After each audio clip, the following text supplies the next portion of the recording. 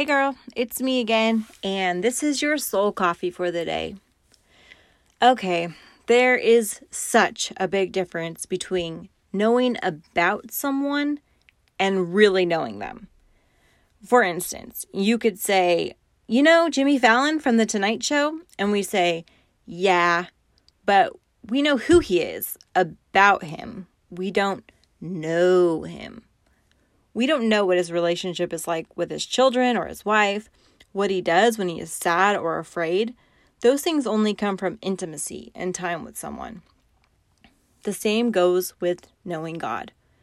We can know so much about him, about how others describe him, what we read about him or have heard in church, but the only way to really know him is to spend time with him. The Bible is called his word for a reason, and it's his way of telling us about himself, revealing who he is.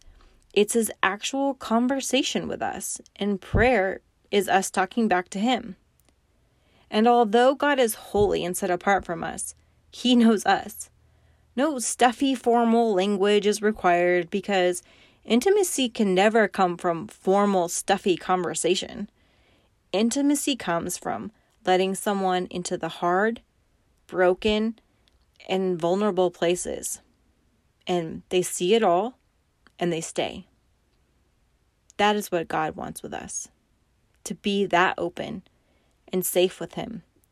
To move from distanced and impersonal to real and close through time and vulnerability. He will wait and he will keep calling. We are so worth it to him. You can believe it. Let me pray. Lord, I pray for my friend today that she would find greater intimacy with you. Whatever we have gone in our relationship with you, we want more. We want to know what you think about things. We want to know what you think about us. And I pray that you would do that for my friend today. I pray that you would bless her with more of you. And I pray that she would bring all her problems, all her broken places, all her vulnerabilities, and lay them before you because you are trustworthy. Lord, thank you for what you're doing and what you're going to do. In Jesus' name, amen. All right, have a good one. You're loved.